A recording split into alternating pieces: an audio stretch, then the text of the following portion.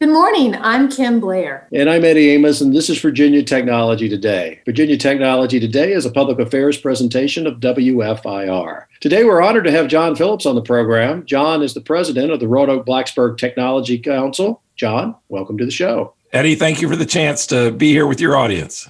John, it's been a little over a year since you became the president of the RBTC. Remind the audience what is the RBTC and tell us what you've learned this past year. The RBTC is a membership organization that was brought together really about 20 years ago to work with the technology companies in our region to really support and help grow the technology companies in the Roanoke Valley and the New River Valley. We have about 200 members, and we work to help them connect and grow and develop opportunities in the area. So, John, the RBTC continues to receive accolades across the Commonwealth. I was on a call with VIPA last week, and they'd asked you to share a lot of the documents and best practices of various programs you put in gear. So congratulations on that. But tell us, how has COVID impacted your ability to serve the technology community this year? We've had to rise to the occasion as a technology organization. We've had to learn to function in a virtual environment, something that certainly accelerated with something we should have been doing originally. And we've had to find creative ways to personalize those virtual connections. I think it's interesting. We've had to make the RBTC become as much a resource for our members as it was an opportunity for them to meet each other and develop their businesses. And we've had to work to gather information on remote workforces, as well as emphasizing cybersecurity and helping companies make a conversion, that fast conversion to virtual working. We ourselves had to develop a daily radio show as we worked to try to find new ways to connect businesses to the community with these resources. And in that radio show, we were able to discuss in real time how companies were being affected and some of the resources that were available to them live on the radio. John, the RBTC is funded largely by sponsors in the community. How has COVID impacted your sponsorship efforts? Well, the RBTC certainly had a major source of funding through the in-person events and the sponsorships that came with that. And the loss of those events meant that we took a little bit of a hit in that area. But we found that the real strong and active members and sponsors have stuck with us. And that's been tremendously important to the organization. At first, sponsors were reluctant to sponsor virtual events. And we found, though, that there's different ways to creatively get the sponsors' names out in some of those events. And that's what we've been able to find, those innovative solutions as we've moved throughout the year. We're finishing our annual campaign at this point, and we're finding that actually we're doing better than we did this time last year. And so we're real pleased with that and really appreciate the members that have stuck with us and those strong sponsors as well.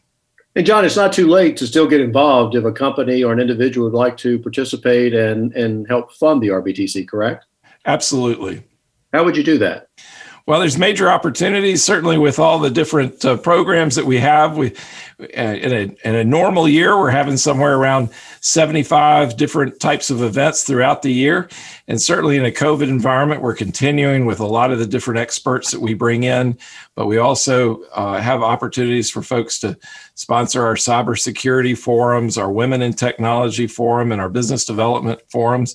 Those forums bring together folks of that common interest, and they educate the community and some of the different challenges that each of those common interest areas have.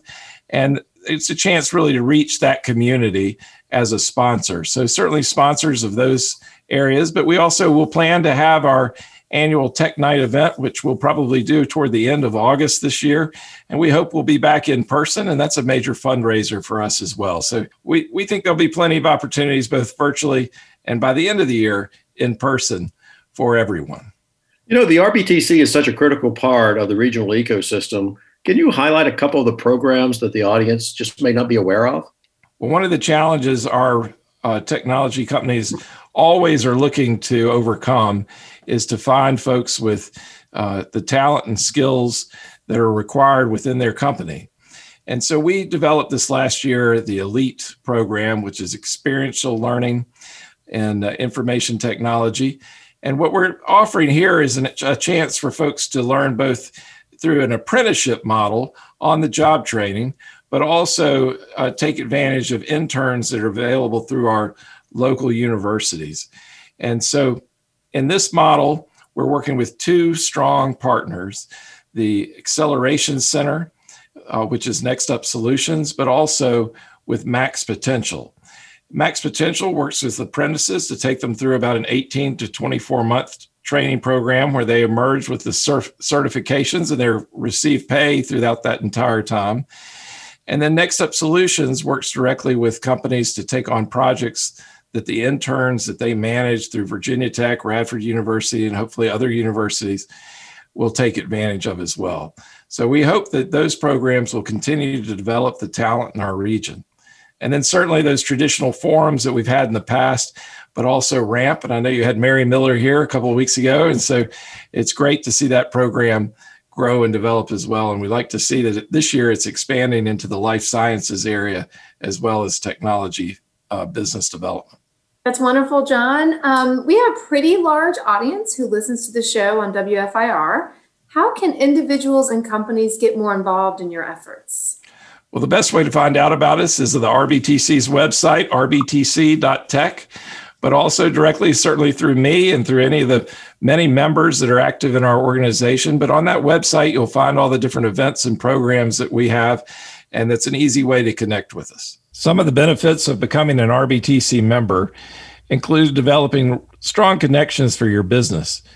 We think of connections as business development opportunities, but really it's also connections to include mentors, such as the CEOs and leaders that have successfully started, grown, and exited their companies within our region. These include opportunities to expand your personal network, to enhance career opportunities, and the ability to learn about technology platforms and stay ahead of the industry. You know, as a business grows, challenges change, and the RBTC includes so many people who've been through all of these different challenges. We're able to put folks in contact with experts and providers ranging from banking and talent search and business development. And then, you know, the RBTC at its core is here to support the region. And by being a member of the RBTC, members and sponsors enable the tech community to grow and expand in our region. This develops new opportunities for everyone. So it's really a place for all sorts of different types of companies and different levels of experience within the RBTC community. So, John, you have so many interesting programs and so many interesting members. Starting next Thursday, you're going to be joining Kim to help co-host Virginia Technology Today. What do you have planned? Well, Eddie, I appreciate that opportunity. And I guess I'd say one of the great things that you've done with this show is to personalize the technology community and get us up close and comfortable and personal with the folks in the community. So we want to continue that, but also we want to continue to grow and look at technology in some of the other fields. I've been very impressed with the manufacturing in our region and how advanced that has become. And a lot of the different programs they have are pretty exciting. So we want to also reach out to those different areas, but bring in current technology news and activities that are going on in our region to further help folks make that connection to the wonderful opportunities that are available in the technology industry within our region. I think it's important, Eddie, for us to say you've been awesome, and maybe you could share with our listeners what you have planned next. So one of the things we talk about a lot with various companies is the need to bring in more folks to help them over the chasm, if you will. So there's a local company here in town that's doing incredible things with autonomous vehicles, Torque up in Blacksburg, and I'll be joining them as their chief transformational officer and working on some of the processes and working with their engineering group. This is probably one of the most talented set of individuals I've ever had the opportunity to work with in my career. So I'm looking forward to hanging out, listening to the show, and being a guest from time to time. Well, that's what I was going to say, Eddie. You may go a little bit up the road and have a day job again, but you're never going to be far from VTT. And trust me, John and I will be tagging you back in on a regular basis. And it's been a privilege and an honor to work with you and be a part of what we've grown here with Virginia Technology Today. And I'm thrilled to be working with John. Unfortunately, John and Eddie, we've run out of time for today. Thank you for updating us on the RBTC, John, and I'm looking forward to the show this week. I would like to thank our executive producer, Joey Self, for making this show possible, and Bill Trafiro for editing the program. Until next week, I'm Kim Blair. And I'm Eddie Amos. This is Virginia Technology Today.